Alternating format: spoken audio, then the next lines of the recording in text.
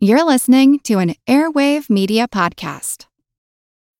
When you need mealtime inspiration, it's worth shopping Kroger, where you'll find over 30,000 mouth-watering choices that excite your inner foodie. And no matter what tasty choice you make, you'll enjoy our everyday low prices, plus extra ways to save, like digital coupons worth over $600 each week. You can also save up to $1 off per gallon at the pump with fuel points. More savings and more inspiring flavors make shopping Kroger worth it every time. Kroger, fresh for everyone. Fuel restrictions apply.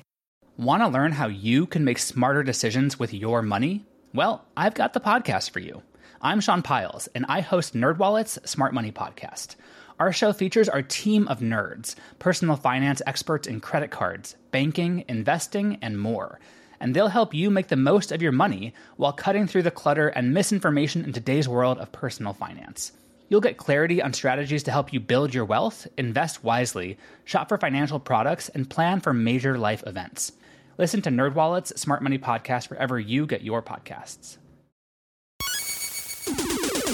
Recorded in Chicago, Illinois, with your hosts, Ken, Matt, Neil, and Jeff. This is Triviality.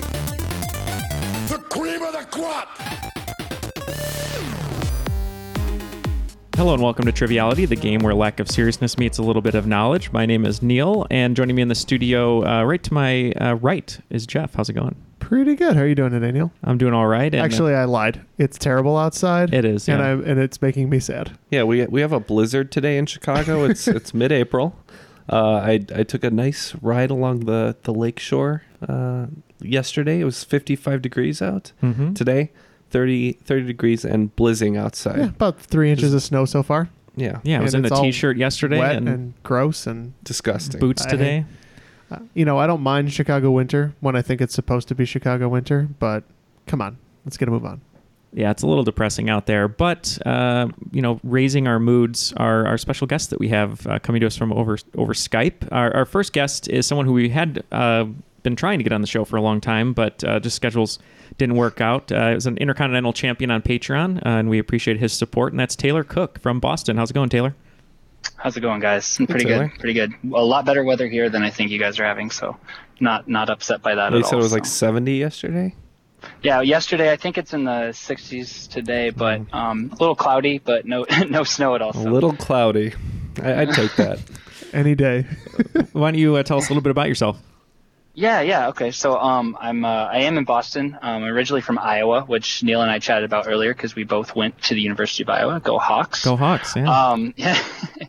I'm actually a dentist, and I'm doing a 2-year residency out here in Boston. So I'm just out here for a couple of years. So that's really me. I hope we haven't said any anti-dentite things on the show before. Even if you had, it's not anything I'm not used to hearing. So I mean, I think it's the second most common fear in the U.S. behind public speaking is going to the dentist. Do you have any weirdo patients who just love going to the dentist? Steve Martin. I didn't mean to say weirdo.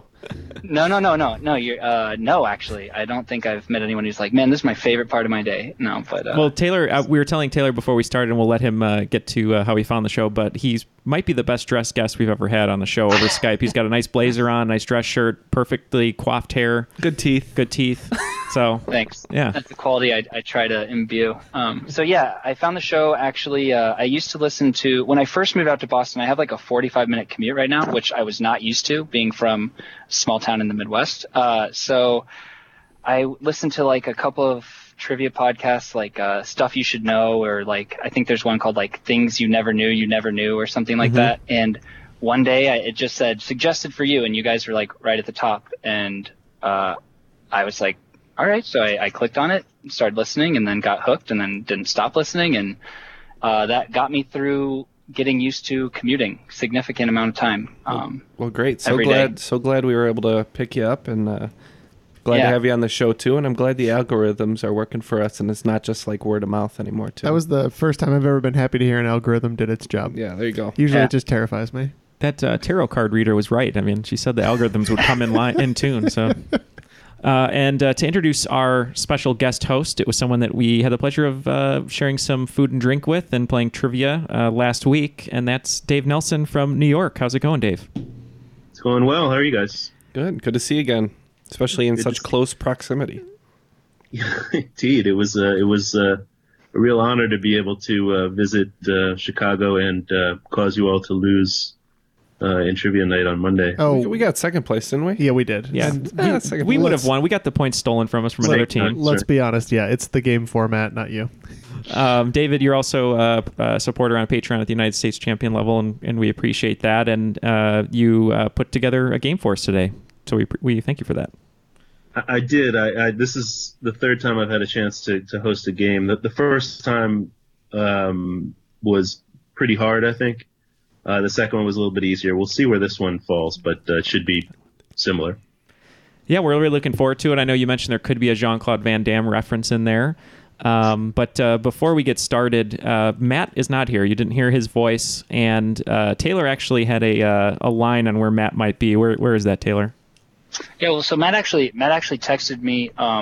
Little known, I've actually known Matt since we were born in the same hospital, same day. Oh. Yeah, so he texted me from here to there. He's actually in China right now. He's trying to break the world record for fastest pogo sticking along the wall. So, yeah, working out those quads, getting ready for some spring intramurals. So. Gotcha. Yeah, that sounds like I didn't Matt. actually know that. He did not text me. I didn't. Well, you weren't born in the same hospital. No, right. We're not that close. You didn't get cell phone numbers immediately after birth. Right.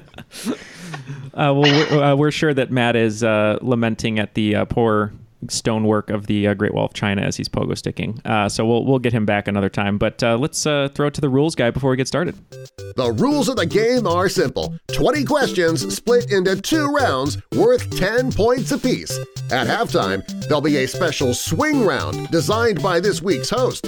After regulation, players will enter the final round with the points that they've accumulated and will have a chance to wager 0 to 30 points on 5 categorized questions. At the end of the game, someone will be named the cream of the crop. The cream will rise to the top, oh yeah. Okay, well, it looks like today's teams are going to be Jeff and Ken, who don't often get to play together, but since they have such different personalities that are a yin and yang to each other, they're going to be ice and fire today. Yeah. And we're enjoying Game of Thrones. that Game of Thrones season that's currently airing. Yeah.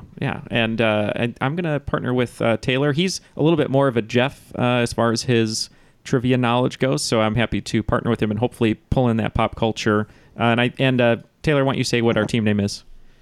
So since Neil and I both went to the University of Iowa, a little Iowa connection there, to play on the cream of the crop in the Field of Dreams in Dyersville, Iowa, will be the Field of Creams. Field of I don't know Creams. if I want to see that field. I don't want to build that field. If you build it, they will drip. Okay, I was going to say... Sorry, Dave, that you have to deal with this, but we're sure that your game is going to be amazing. So take it away. What were we were talking about the Pornhub categories? Is that? Yeah. No, that was episode 100. Oh, sorry. This has nothing to All do right. with... If you're ready, let's go to round 1, question 1. All right. So you probably know producer and director Chris Columbus from the Home Alone movies, a couple of Harry Potter movies, Miss Doubtfire. But one of his earliest jobs in film was writing the script for which 1984 comedy horror classic, which featured performances from Howie Mandel, Corey Feldman, and Jonathan Banks of Breaking Bad and Better Call Saul fame, and which used the following tagline: cute, clever, mischievous, intelligent, dangerous. Okay, I think we'll lock in right away here. Cool. So, Howie Mandel did a lot of voice work, and in this movie he did voice work, and it would be the Christmas/horror classic Gremlins. Ooh, I was not expecting that. I went with Little Monsters. Well, they were Little Monsters, that's for sure, but more commonly known by the actual title of the film, which is Gremlins. Did Howie Mandel do the Gremlin voices? He did the main main voice, yeah. God. He was Gizmo? Gizmo, yeah. All right, question 2. Speaking of Columbus, everyone knows about the 1892-1893 Columbian Exposition, which was the subject of Eric Larson's outstanding book, The Devil in the White City. That event held in Chicago to celebrate the quadricentennial of Christopher Columbus's voyage to the New World, was actually the second World's Fair to take place on American soil. The first was held 16 years earlier, when nearly 10 million visitors came to celebrate the 100th anniversary of the country's founding.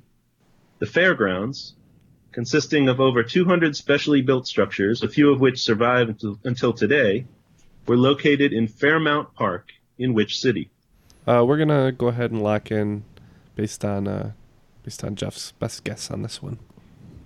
How do you feel about this one, Taylor? I'm not too sure. The only other thing I could think would be like, I don't know, New York or something. I don't know. Yeah, New York makes sense. I mean, it was around at that time. It was probably thriving. For some reason, St. Louis is coming into my head, but I sure. Oh yeah. The Arch maybe. Yeah, and I don't know if that was for the Olympics or if that was for a World's Fair, but I feel like that was. I would be okay with that as an answer. Yeah. You're okay with that? Okay, it's a complete guess because this isn't my area, but yeah, let's do that. We'll lock in with St. Louis. I was thinking that the St. Louis one was later. That was what I was getting hung up on. So Ken and I decided that maybe. It would be in the original capital. We said Philadelphia. Well, Fairmount Park is a very large and very beautiful park located in Philadelphia, Pennsylvania. Nice.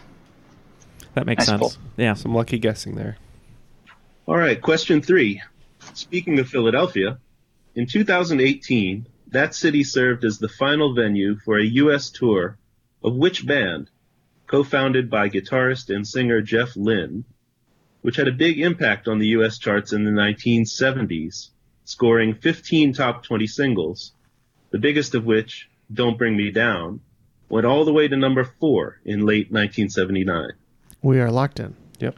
Yeah, this is a total Jeff question. Do you have any idea on this one, Taylor? Jeff Lynne, I believe, was the guy from the, I can't remember if it's the Wilderberries or the Wild Thornberries, but... do you mean the Traveling Wilburys? Yeah.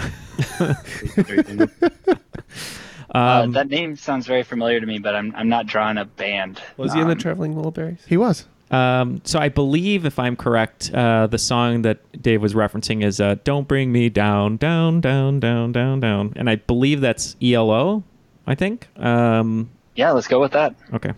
Now I'm not feeling like Mr. Blue Sky, so we said Electric Light Orchestra. Yeah, a couple of my friends went to that tour when it was in Chicago. Orchestra. Yep, you got it right. It's the Electric Light Orchestra, or ELO. Now, Dave, do you prefer ELO, the Electric Light Orchestra, or OMD, the Orchestral Movements in the Dark? No, Maneuvers in the Dark. OMD was the Ozark Martin Daredevils, who had the song Jackie Blue, Neil, obviously. I'm talking about If You Leave from Pretty in Pink. All right, guys. Question number 4. Speaking of ELO, the band had another top 10 U.S. hit in 1980 with the title track from the soundtrack for Xanadu, an unbelievably convoluted film starring Olivia Newton-John. The film took its title from the poem Kubla Khan, published in 1816 by which English poet, who also wrote The Rime of the Ancient Mariner, and spent virtually his entire adult life addicted to opium. Well, that could have been anyone. Okay, so I asked a question about The Rime of the Ancient Mariner on episode 1 of Triviality. Yeah, your first round was all nautical themed. Yeah, and I'm just trying to remember the poet's name, which, oh man. I'm probably not going to pull it. Every time I hear a Rime of the Ancient Mariner, I only think of Iron Maiden, because I know they did a song to that, but I know it's, I can never think of it. So do you know any old English poets you would want to lock in with, or no? I mean, I could make up an English-sounding last name that could, pass as a poet, but I can't think of. Yeah, do that. Let's lock in with your English-sounding name, and we'll let these guys talk it out. You have a letter that's sticking in mind? Just want to say like Hook or something like that. It could be Hook. Yeah, that sounds somewhat familiar. I don't think it's right, but let's just say Hook. Yeah, I don't think we're gonna Ambrose Bierce this one. I can't Ambrose Bierce this one. that was one of the greatest polls in the history of the show, I think. Which is why we left it in. Usually they're not very good. Usually it's just coincidence. Yeah. So we're gonna go with Hook. And we'll go with a similarly short-sounding name of Kent. Well, I'm curious, Ken, does the name Samuel Taylor Coleridge ring a bell? Yeah, it sure does. All right, question 5. Speaking of cons, Imran Khan was elected Prime Minister of Pakistan in 2018. Politics is actually Khan's second career. He earlier spent over 20 years as a professional in which sport? All right. Jeff's handed me a piece of paper with a word written on it, and we'll go with that. The password is watermelon. So Taylor, I think I have a feeling he was in cricket. That's exactly what I was going to say too. I know that's a popular sport in that part of the world. So, yeah, I was gonna go with cricket as well. Cool. Well, yeah, let's lock it in. And we too went cricket. All right, guys, full points. The answer is the sport of cricket. Nice. Looks like after 5 questions, which I am enjoying the stream of consciousness nature of them, we have 30 points. How about you guys? We also have 30 points. All right, Ice and Fire, 30 points, and Field of Creams, 30 points. Very, very zen. All right. All right, question 6. Speaking of cricket, which of the following is not an actual term used in cricket? A slog sweep, a dibbly-dobbly, a lobster kettle, a perhapser, or a Nelson? What do you think? I think this is pretty much a toss-up, so let's just go ahead and talk about it. I think a dibbly-dobbly is one, because it's weird. The one that I don't, and I might just be having a wrong hunch, but perhapser is the one that seemed weird to me. Nelson I don't think Dave's making up perhapser. No, and I don't think he's making up Nelson, which I think is would be funny. It's a lobster kettle? I feel like I've heard lobster kettle before. So what was the first one he said? There's dibbly dobbly, and I don't know, what was the first one? What was the first It one? was slog something. Slog sweep. All right, we'll go with slog sweep. I feel like there is a sweep though. So we've eliminated all the answers. Of them. Correct. They're all cricket terms. Pick one. So which one do you think? Because you're right. I said dibbly-dobbly. Dibbly-dobbly. Fine. We'll go with that one. How are you feeling, Taylor? Because initially, when I hear dibbly-dobbly, I can see an upper-crust British man in the stands going, "Oh, quite a nice dibbly-dobbly," and so that one makes sense to me. Dibbly-dobbly here, and right after a perfect swag sweep. Wait, what about what does Jimmy Bowes think of that? Resurrecting Jimmy Bowes. What does Jimmy Bowes think of the? He's not high class enough for cricket. Yeah, watch cricket. Oh, bro, it's like a dibbly-dobbly, yeah. You gotta go watch football, mate. You can't watch cricket. Cricket's no man's game. Get your stick and hit the ball. Nelson? Right? Isn't Nelson some kind of a wrestling term or something like that? Yeah, so there's Nelson, like a full Nelson, half Nelson. Whatever. Yeah, there's a half Nelson and a full Nelson. So I thought maybe he might throw that in as like a, I don't know, because you guys talk about wrestling a lot. I don't know. I know. I had the same thought, and I thought that if he put Nelson in there, it was either real and he did it to trick us because his name is Nelson, or it's completely fabricated. So I don't. It just depends on how much you think he's going to trick us there. I don't know. I'd say we don't read into it too much and just go with that on the toss-up. Yeah, let's do it. Let's go with Nelson of the 3/4 variety. So was that one dibbly-dobbly and one Nelson? Yes. Right. And that's to go. Yeah. Yeah. It's funny you should say that you thought of an upper-class Englishman pronouncing the word dibbly-dobbly, because every time I say that in my head, I can think of nobody other than Ned Flanders. Oh, dibbly-dobbly. Exactly.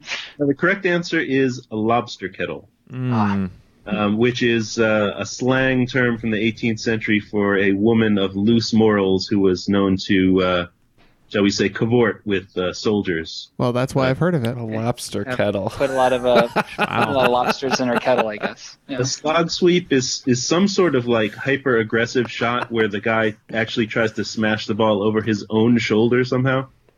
A dibbly-dobbly is kind of a slow bowler. A perhapser is kind of a risky shot. And a Nelson is a score of 111, which is theorized to refer somehow to Admiral Horatio Nelson, who had only one arm and one functioning eye. Okay. I'd call that a Bilbo, but seems like the whole sport makes a lot of sense. Yeah. So speaking of lobsters, it makes sense why Jack the Ripper was not a fan of seafood. Speaking of Horatios, question 7. Okay.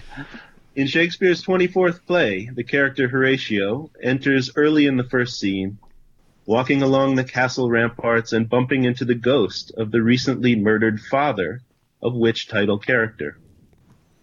Okay, we're locked in. To lock in or not to lock in? That is the question, Taylor. Yep. I believe it's Hamlet. Yeah, I think Horatio features as a skull for the most part in this play. So we're going to go with Hamlet. Yep, that's an easy one. You guys both got it. Hamlet, Prince of Denmark. Good job. It's his skull, right? Well, and he actually also cameoed in Captain Marvel as a Skrull. Oh. Jeff just shaking his head.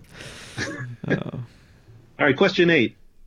Speaking of Denmark, Tórshavn is the capital city of which country located in the North Atlantic, which, although autonomous, is technically still controlled by Denmark? So I think Greenland has I asked a question about the capital, and there's actually 2 names for it. Okay. I think this might be the second name for it. Oh, an alternate name. Because I know it's not the name I had in mind. Because that's like Nook or something like that. Yeah.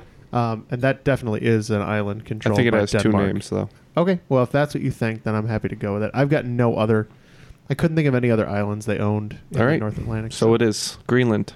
Yeah, so my dad has this really old globe from like the 70s or something that I remember looking at as a kid, and it has a lot of countries with names that are no longer their name. I think, if I remember correctly, Thailand is still called Siam on that globe.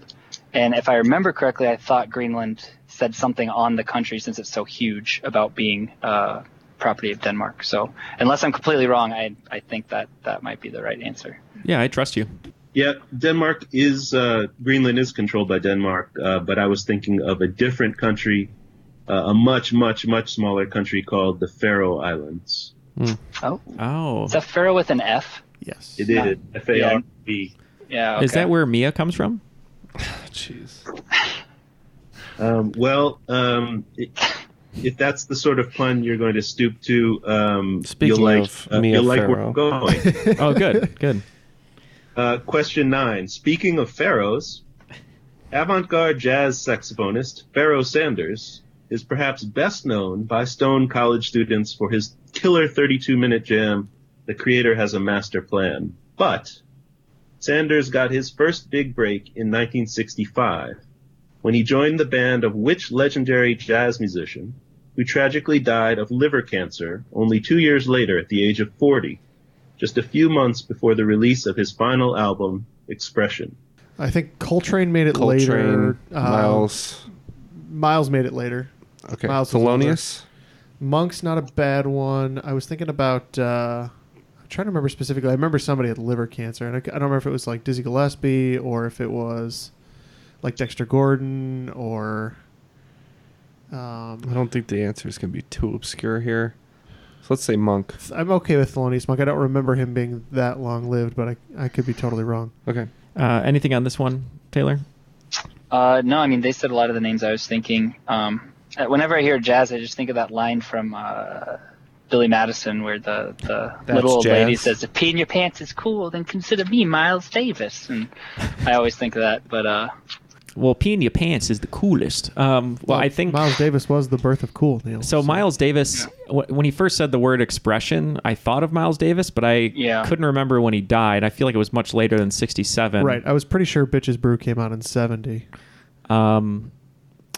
But Jeff keeps helping our team out. It's great. I'm kind of at a loss. Who are you leaning towards? Miles Davis, even though we think it might be wrong? Yeah, that's whatever. All right. Yeah, let's just go with it because I'm not too sure on my end. So these guys with Miles Davis, and we're going to stick with Thelonious Monk. Well, that was, Jeff, for somebody who didn't get the right answer, that was an awful lot of impressive jazz knowledge demonstrated in the talk-through. You guys both mentioned the correct answer, but neither one of you quite landed on it. It's John Coltrane. Oh, no. Darn. That was my bad. I should have pushed stronger for that. Yeah. Oh, that's all good. I couldn't remember for sure. I knew he wasn't older. I thought he was like mid-40s, and I couldn't remember if it was cancer or not. I guess John Coltrane wasn't one of your favorite things after all. He was, but I just didn't remember that. All right, question 10. Also speaking of Pharaoh, it was the name of one of the most popular 19th century gambling card games.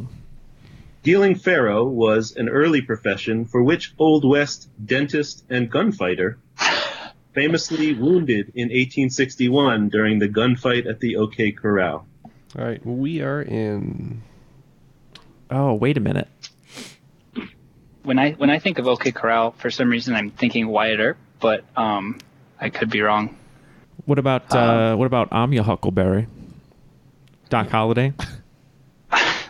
Doc Holliday. I don't know if he was a dentist, though. He was wounded. Yeah, I don't know. I was really hoping there would be some kind of dentistry adjacent question, but this was not the tangent I was hoping for. Taylor, as we pick an answer here, would you rather be a dentist now with old instruments or a dentist in the Old West with modern instruments? Oh, Old West. Well, you might be tried as a witch, I guess, if you had modern instruments. What is this X-ray machine? Yeah. Speaking of... you can see inside my body? Speaking of jazz, I'm pretty sure the dentists back then were pretty much playing jazz in people's mouths, too, just trying to figure out what the hell to do. I'm not too sure. I love the movie Tombstone, which is, about OK Corral, and I'm kind of going through all the characters, and I don't know if it's one of the main ones. Doc Holliday just comes to me because he was wounded, but I mean, he was kind of a drunk. I don't even know if he was a dentist, or I think his name actually was Doc, but I don't know. We can go with whatever you feel sounds right. It's a shame because I do like Old West history. I don't think Doc Holliday is correct, but just for the fact that Val Kilmer is amazing in that movie, and if you happen to Google... Very sweaty. If you happen to Google Tombstone review, I don't know what the name of it is. It's like the most recent YouTube. The guy went insane and said it was the greatest movie of all time. It was a great review. Anyway, you want to just go Doc Holliday? Sure. Okay. All right, these guys are going with Val Kilmer. I'm writing down... Walt Disney's last words, and we're going with Kurt Russell as Wyatt Earp. Well, Wyatt Earp was there for sure, but the answer is John Henry Holliday, better known as Doc Holliday. Oh, good job, nice guys. pull, Neil. Oh, I thought his name actually was Doc, so that's good. I'm glad I learned something there.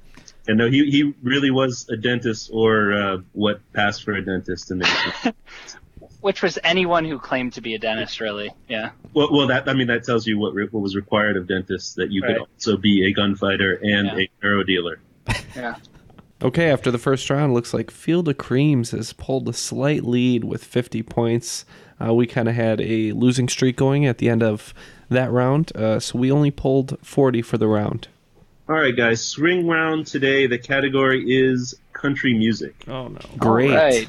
Excellent. Yay. Oh, good for you, Taylor. So I'm going to name a list of 10 musicians, 5 points each. Very simply, I need each musician's country of birth. If I name a band, then all members of the band were born in the same country. Okay, this is a lot better than I imagined.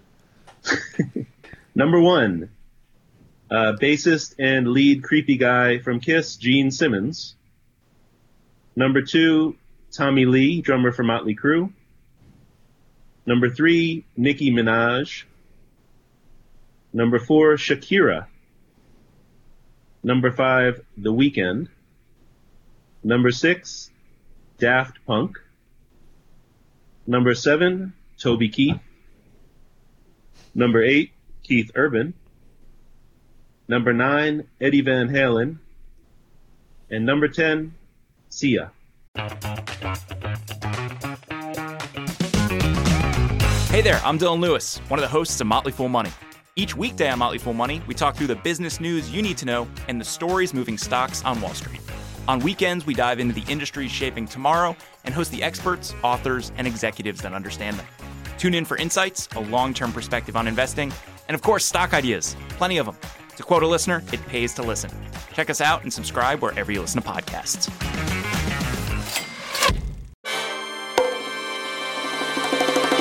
Welcome to From Beneath the Hollywood Sign. If you love old movies, Hollywood history, or the golden age of filmmaking, you've come to the right place. This is the podcast that talks about amazing stories of Tinseltown from another era and fascinating conversations with writer-producer Steve Cubine and actress-writer Nan McNamara. One particular argument, he ended up dislocating Ava's jaw Ava, she was such a tough cookie. Rather than cry or scream or anything like that, Or call the police. Or call the police, like she should have, exactly. What does she do? She takes an ashtray and she knocks him over the head and knocks him unconscious. That's how she fought back. She didn't know what to do, so she called Louis B. Mayer. I think I've killed Howard Hughes. What do I do? Revisit a time when the pictures were still big and everyone was ready for their close-up. When you want Tyrone Power instead of Tom Hardy, Jennifer Jones instead of Jennifer Lawrence, or Robert Mitchum rather than Robert Pattinson, then From Beneath the Hollywood Sign is the gin joint for you.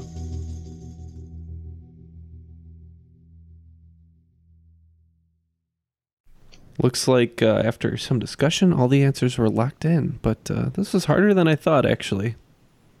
Yeah, there are some good ones. Yeah. Good. I'm glad to hear that. All right. Number 1, Gene Simmons. What did you guys put? We thought Israel for him.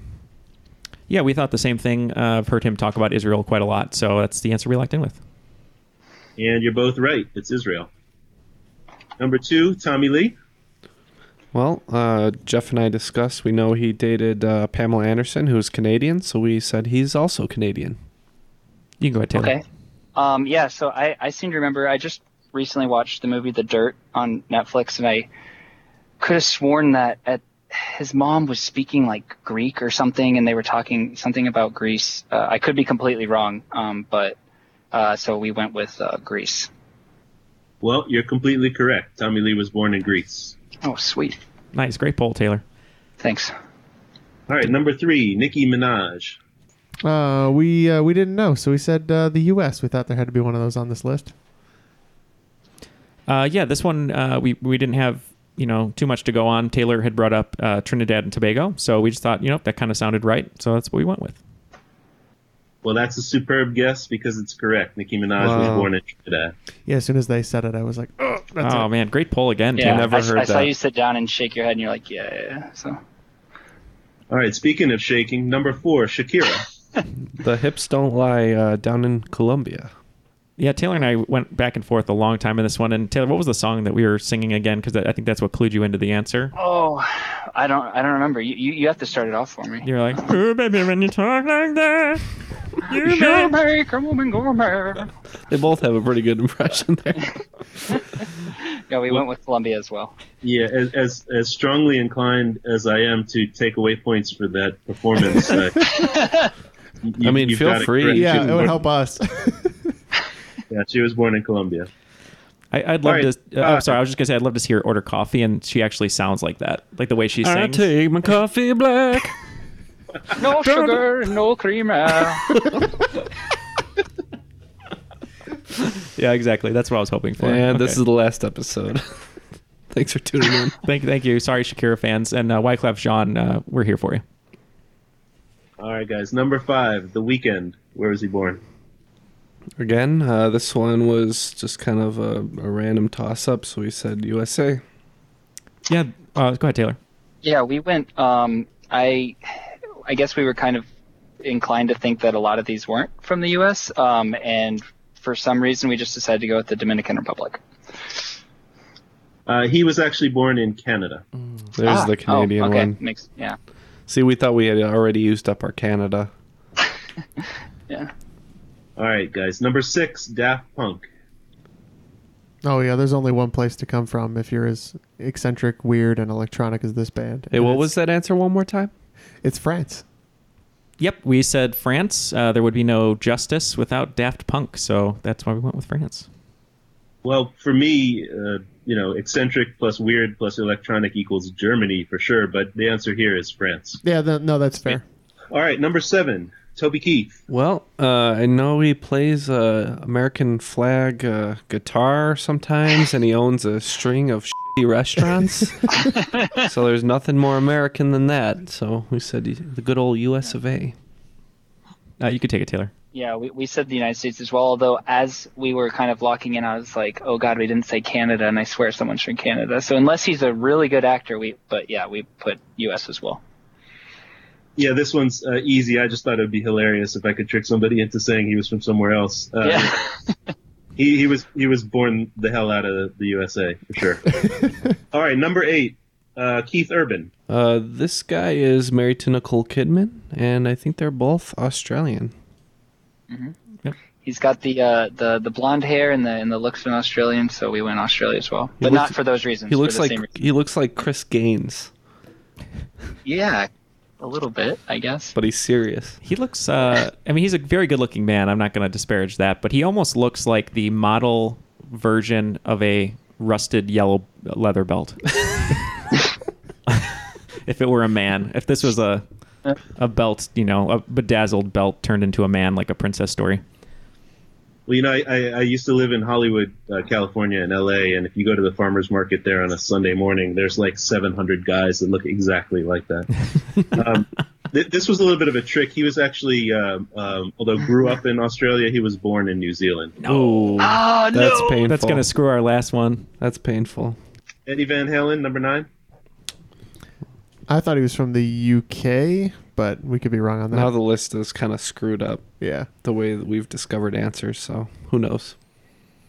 My favorite song is Eruption by Eddie Van Halen. He's from the Netherlands. Yeah, that's absolutely right. He was born in the Netherlands. Oh, God. I see why you pocketed that one now. You wanted to pull out the Dutch boy. I mean, I guess it makes sense with like the Van Halen, but you could be from anywhere. Oh, true. I didn't think about that. Number 10, Sia. South Africa. I was almost positive she was either Australian or New Zealand, or from New Zealand, and then we said, well, Keith Urban, we have Australia, so it must be New Zealand. So we went with New Zealand, even though now it makes sense that she's probably Australian. Yep, you'll pay 5 points for that mistake. She was born in Australia. Shucks. After that shocking swing round, quite frankly, looks like we picked up 20 points, bringing Ice and Fire's score to 60. Field of Creams did slightly better on that, picking up 35 points, bringing them to 85. All right, you guys ready for round 2? Yeah, Indeed. I think so. We're more than ready.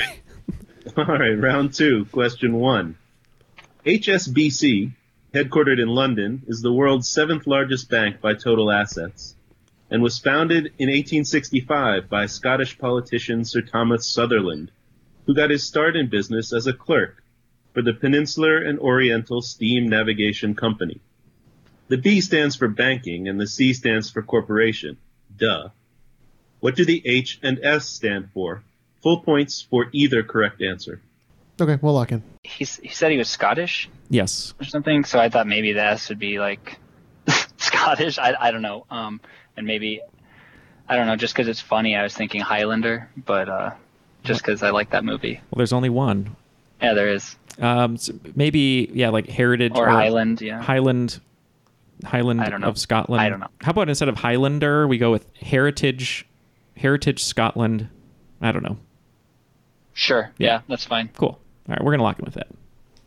So I know they're a London bank, but I'm pretty sure HSBC is huge in China because I'm pretty sure that the trading port that was used for a lot of this was in Hong Kong. So I think the H stands for Hong Kong. All right. Well, there was a little bit of a clue when I said that the founder had worked for the Peninsular and Oriental Steam Navigation Company. So the H and the S respectively stand for Hong Kong and Shanghai. Yeah, that makes sense. Okay. That's good fact. Good fact. Yeah. Good job, Jeff. That's a good question. All right. Question number 2. Speaking of banks, the Grand Banks of Newfoundland are a critical spawning, nursery, and feeding area for a wide variety of fish species, including the Atlantic cod. The so-called sacred cod is a 4-foot, 11-inch carved wooden effigy of an Atlantic codfish that hangs from the ceiling in which state's legislative chamber? The current cod was installed in 1784, the previous version having disappeared during the American Revolution. We are going to lock in. I don't know. He said something about the American Revolution, right? So it should be an old state. Older state. So like Massachusetts, Connecticut, Rhode Island. Okay. Yeah, I like that train of thought. They do like seafood out here in Massachusetts, but the whole area. Simply just because it's called the Ocean State, I'm leaning towards Rhode Island, but I could see it being Massachusetts too. I'm being rather indecisive, I guess. Let's just go with Rhode Island. All right, that was my answer. So, there you go. They have a cape named Cod. Yeah. So maybe they have a giant effigy of one. That's a good. So we said Massachusetts. Yeah, well, one of us on this game is actually within sniffing distance of the Sacred Cod because it hangs in Massachusetts. Shucks. Don't call it a comeback. Don't call it a cod back. I was gonna say. Gotcha. I've been here for years. Don't call it a cod back. All right, question 3. Speaking of gigantic fish sculptures hanging from ceilings, while the Sacred Cod hangs in the Massachusetts House of Representatives, the Massachusetts State Senate, amazingly enough, has its own ichthyological icon, which dangles from a chandelier and has been nicknamed the Holy Mackerel. During World War II, lawmakers actually debated donating the mackerel to the war effort. Can you tell me of what metal, whose atomic number is 13, and which comprises approximately 1.6% of the Earth by mass, is the Holy Mackerel made? What? No. Whatever your answer is. You lock in. No. Unless it's right. All right, you lock in then. Yeah, we're locked in. You're the science guy, Taylor. I'm just going to let you think about number 13, because when I hear holy mackerel... So good.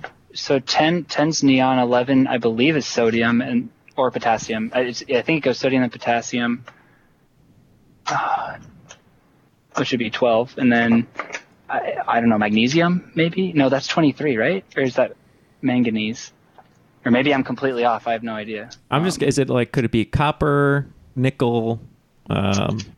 Actually, copper. I would be okay with saying copper. I don't know why I'm blanking on this. This should be something I know, but. And I mean, they used copper to make a lot of stuff, so. Okay. Yeah, because I used to have a periodic table hanging on my wall, so it's actually good I don't right now, because I'd feel like I was cheating, but.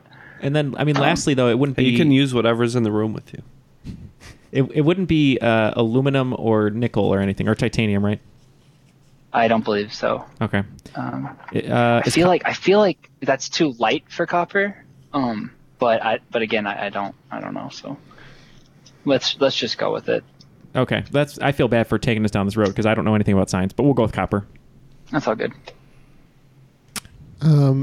We went with a metal that used to be quite a bit more precious than it is now. In fact, it's so disposable we basically throw it away.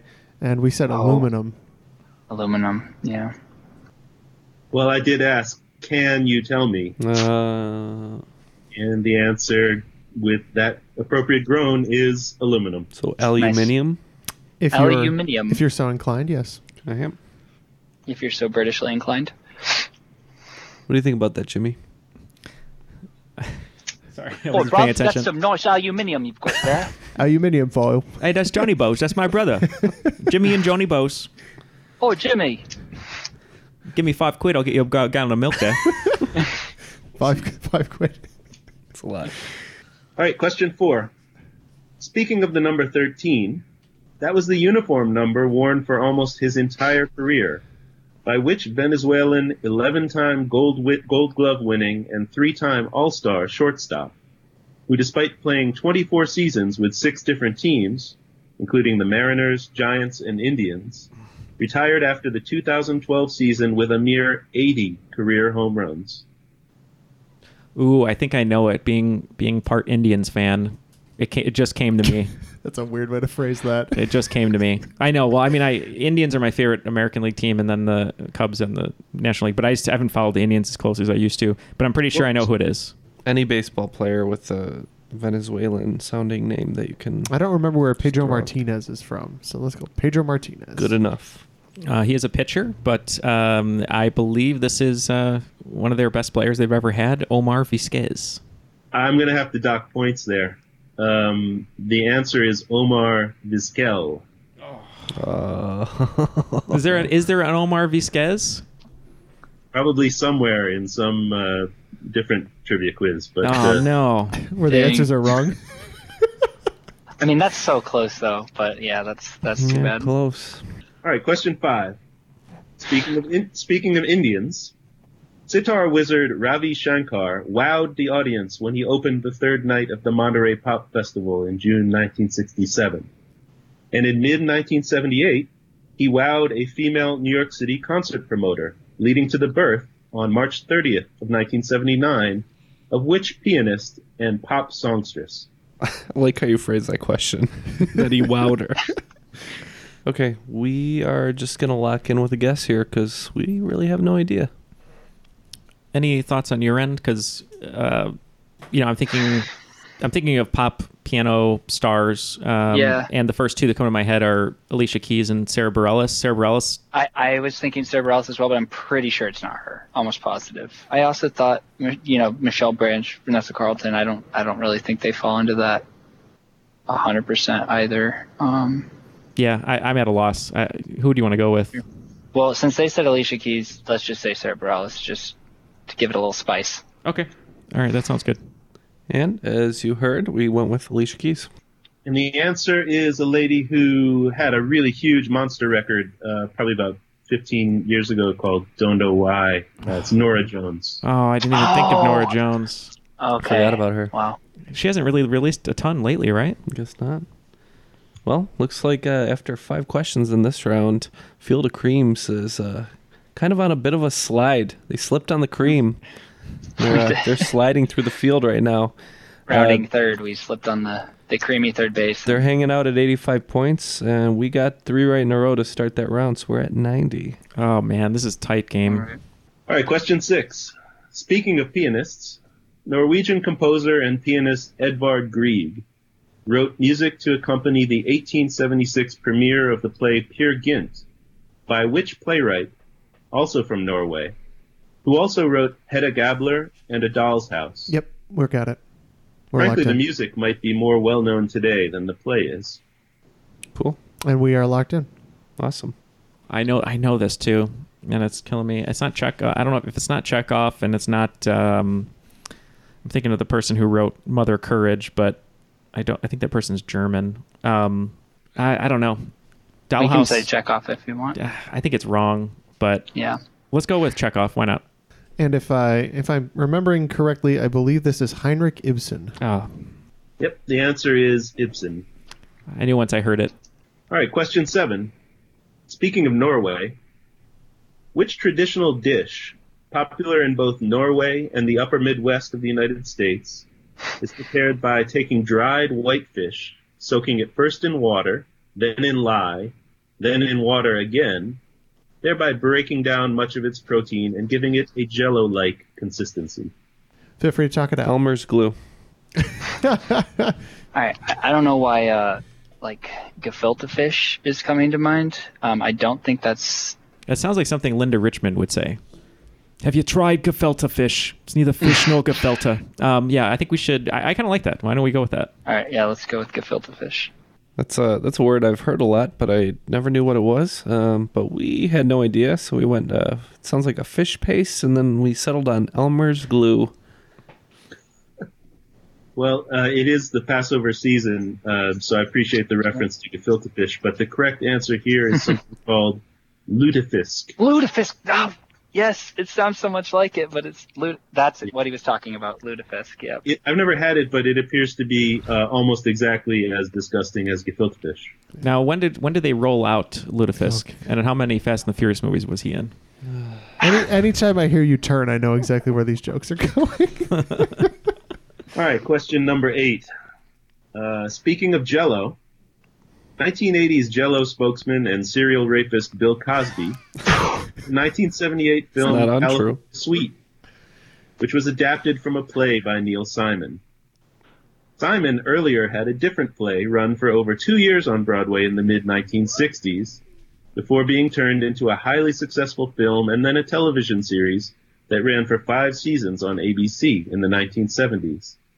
What was the title of this play-turned-film-turned-TV show? All right, we're going to lock in. There's a slight rustling in the studio. I thought... a little bit of creaky spring action. Yeah, I thought Matt was in China, but apparently... He really pogo-sticked his way back. Yeah, he broke the record for sure. Hey, whoa! Look who's here. I have manifested in the studio. Interesting. It's yeah. It's been a day. It's been a day. Matt will be here on commentary. He has no idea what's been going on, but it's a very tight game, Matt. Dave Nelson has written some really great questions. Very international flair today. Ooh, good thing I wasn't here. All right, so Neil, you were in China. Yeah. Yeah. So Neil Simon. Yeah. I have no idea here. What ran? Can you think of anything in the 70s that ran 5 years on ABC? Happy Days. No, I think that was earlier and ran longer because they jumped the shark in season 6. Partridge Family. We can go Partridge Family. I'm fine with that. Although I think it's wrong, but. So Neil Simon, despite spelling his first name the wrong way, famous playwright, and has a theater in New York on Broadway. He's known for many famous plays because he's an awesome writer. But I want to say, and I'm almost positive, I think Dave is talking about The Odd Couple. So that's what we locked in with. Yep, the TV show was Jack Klugman and Tony Randall. This is The Odd Couple. Back on the board. Yep. Finally. There's a lot of zeros there. My expert analysis on 2 minutes is that's not good. We're back, though. We're back. Question number 9. Speaking of Simons, English-born actor Simon Pegg has starred in 3 films directed by Edgar Wright, who most recently brought us the 2017 long-form music video, Baby Driver. The 3 films, which Pegg also co-wrote, have jokingly come to be called the Three Flavors Cornetto Trilogy, for the brand of prepackaged ice cream cones that makes a cameo appearance in each movie. Please name any 2 of these 3 motion pictures. We're good, right? Yep. Yeah, we are good as well. Or how do you feel, Taylor? I mean, I'm pretty sure I've probably seen the movies he's talking about, but I don't know exactly what he's referring to. I mean, I can name Simon Pegg movies, but I don't know exactly what he's talking about. So if you feel free to enlighten me, that would be fantastic. Sure, yeah. I'll let Ken throw the third one here, but we went with Hot Fuzz and Shaun of the Dead. Yeah, that's what I was going to say. That's what we officially locked in with is Shaun of the Dead and Hot Fuzz. I think the last one's... At World's End? The End of the World? No, it's just... I'm thinking of stupid Pirates of the Caribbean. Yeah. That always messes me up, too. I think it is World's End, though. World's End, yeah. The World's End. Yeah, full points around. It's Shaun of the Dead, Hot Fuzz, and The World's End. Yep, okay. Question number 20. Speaking of the end of the world, on November 20th, 1983, ABC aired a made-for-TV movie about an international dispute that devolves into full-scale nuclear war between the United States and the Soviet Union. The film, starring Jason Robards, John Lithgow, and, naturally, Steve Guttenberg, was seen by over 100 million viewers, including a whole generation of terrified elementary school kids like myself, making it one of the highest-rated non-sports TV events of all time. What was the 3-word title of this film, which one critic called very possibly the bleakest TV movie ever broadcast? I think I know it because at Blockbuster we used to have this, and it's really bad. And the only reason I know it is because there was a movie released with Dennis Quaid and Jake Gyllenhaal that had part of the title in it, and that was The Day After Tomorrow, which was Too Many Days Forward. I believe it's The Day After. And I wrote How We Died. I was afraid this might be a little bit before your time, but since it was such a big sort of a TV event and is important in TV history, I thought I'd ask anyway. And I'm pleased to hear that one team got the correct answer, which is The Day After. Yeah, as soon as you said it, Very nice pull, Neil. Rang a bell. Well, at least we ended somewhat strong. Yeah, you ended the way we started, with 3. So we had gained the lead by the middle of that round, and we lost it by the end. But it's a very tight game. 115 for the Field of Creams, 110 for Ice and Fire. Ooh, might be one of our tightest games. All right, so you guys want some categories for the final round? Yeah. Yes, please. Lay it on me. Your categories are How the Hell, Hockey, Words, Elvis, and 1960s Counterculture. After some talking, the wagers have been locked. Okay, question 1. How the hell? Boy mayor of South Bend, Indiana, Pete Buttigieg, is currently one of 476 contenders vying for the Democratic Party nomination for president. How the hell do you spell Buttigieg anyway? Number 2, hockey. Before a recent redesign, which Canadian banknote featured a picture of kids playing ice hockey? Number 3, words. The official Scrabble dictionary was recently expanded to make room for approximately 300 new words, including what 5-letter term defined as to dance while shaking the buttocks while squatting? Number 4, Elvis. About which Baroness did Elvis Costello sing the following lyrics? There's one thing I'd know. I'd like to live long enough to save her. That's when they finally put you in the ground. I'll stand on your grave and tramp the dirt down. He finally got his wish in 2013. And question number 5, 1960s counterculture. Which retail store, located at 94 Baker Street in London, opened on December 7th, 1967, and closed on July 31st, 1968? I'm Jane Perlez, longtime foreign correspondent and former Beijing bureau chief for the New York Times. I've been a foreign correspondent in lots of places: Somalia, Indonesia, Pakistan, but nowhere as important to the world as China. I mean, China is not dropping anti-democratic paratroopers into Montana. But of course, we did see things like the weather balloon / spy balloon riveting the whole country for a week. This is Face Off, an 8-part series in which we'll take you behind the scenes to key moments in the tumultuous U.S.-China relationship. We'll speak with a diplomat, a spy, a tech reporter, a U.S. admiral, even Yo-Yo Ma. Plus, my pal and noted China historian Rana Mitter joins the conversation. We'll look at what's driving the two nations apart and explore whether anything can help bring them back together. Face Off launches April 9th. Want to learn how you can make smarter decisions with your money? Well, I've got the podcast for you. I'm Sean Piles, and I host NerdWallet's Smart Money Podcast. On our show, we help listeners like you make the most of your finances. I sit down with NerdWallet's team of nerds, personal finance experts in credit cards, banking, investing, and more. We answer your real-world money questions and break down the latest personal finance news. The nerds will give you the clarity you need by cutting through the clutter and misinformation in today's world of personal finance. We don't promote get-rich-quick schemes or hype unrealistic side hustles. Instead, we offer practical knowledge that you can apply in your everyday life. You'll learn about strategies to help you build your wealth, invest wisely, shop for financial products, and plan for major life events. And you'll walk away with the confidence you need to ensure that your money is always working as hard as you are. So turn to the nerds to answer your real-world money questions and get insights that can help you make the smartest financial decisions for your life. Listen to NerdWallet's Smart Money Podcast wherever you get your podcasts.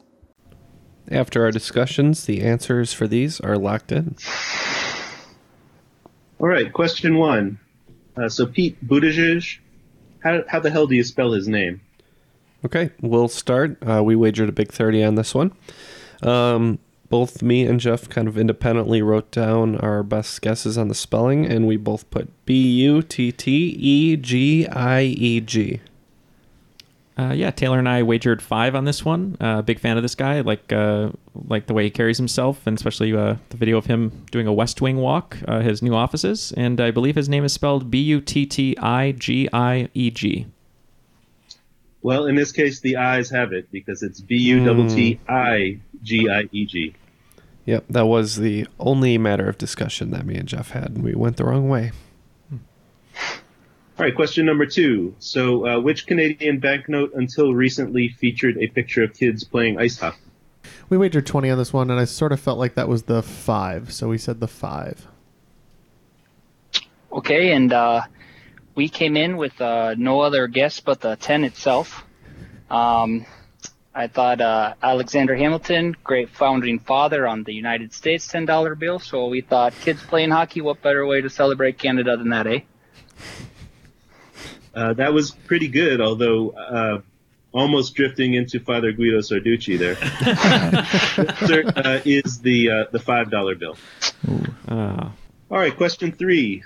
So which word entered the Scrabble dictionary defined as to dance while shaking the buttocks while squatting? We bet 30, and we said twerk.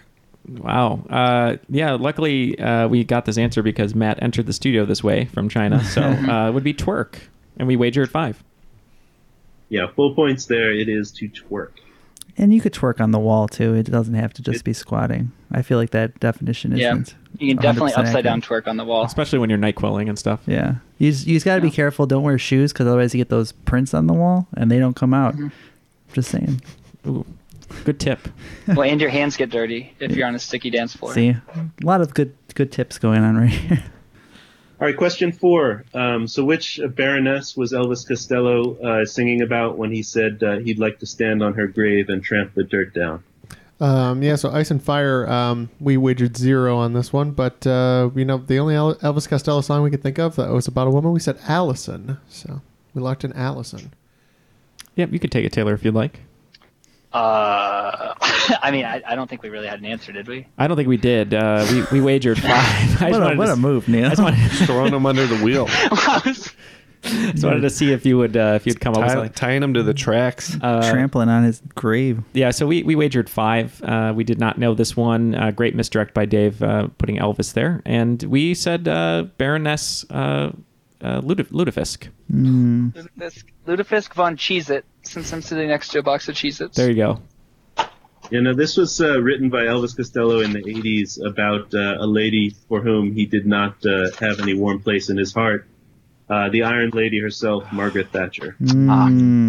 As played by Meryl Streep. Yeah, Steven. All right, and the last one. Which retail store located at 94 Baker Street in London was open for approximately 7 months or 8 months in 1967 and 1968? Yeah, we wagered 0 on this one. This is the famous and classic retail store, which has become famous over the years. Twerkingtons. Twerkingtons. We wagered 0. I think I knew this one, even though we didn't wager anything, just from my time studying there. I believe it's Compendium Books, so that's what we went with. No, this one is actually a store that some famous celebrities opened and immediately started losing bucket loads of cash and closed it as fast as they could. This was opened by the Beatles. This was the Beatles Apple Boutique in London, England. All right, looks like the scores have been tabulated, and the Field of Creams, unfortunately, will not be the cream of the crop today. They gained 5 points, reaching 120, and Ice and Fire coming back in that final round for a total of 130, and we are today's cream of the crop. I am the cream, the cream of the crop. Yeah, great game, guys. Our Field of Creams just dried out there at the end. Oh, jeez. Yeah. We had a decent first round, pretty good swing round, and that last round just was the coup de grace, if you will. Yes, yes. But I appreciate you supporting the show from all of us on Patreon, and I know we've been trying to have you on the show for a really long time, so I'm just glad you were able to join us. Yeah, thanks a lot, guys. It was a lot of fun being here, and maybe another time, and maybe more questions I'll be able to help out with. So. Yes, of course. I know you said you might want to host a game as well, so if you ever put that together, we'll gladly have you back. For sure. Yeah. Dave, great questions. Yeah, awesome questions. Thanks very much. If you ever host a game, I'd love to come back. You can take your revenge on me. Oh, yeah, for sure. There was no Jean-Claude Van Damme awesome. question today. Dave not teased today. it. Yeah. Maybe next time. All right. Well, thank you very much for finding us and for being our best dressed contestant so far. We appreciate it. Thank you to Matt for pogo sticking his way here just in time. I like to show up to do half the work. Yeah, well, we appreciate it. Thank you. And thank you to Dave for that wonderful game. Thank you to both of you for being Patreon supporters. If you'd like to join them, go to patreon.com/trivialitypodcast. Join in on some great perks and help out the show. And for Jeff, Ken, Matt, Taylor, Dave, my name is Neil, and that was Triviality.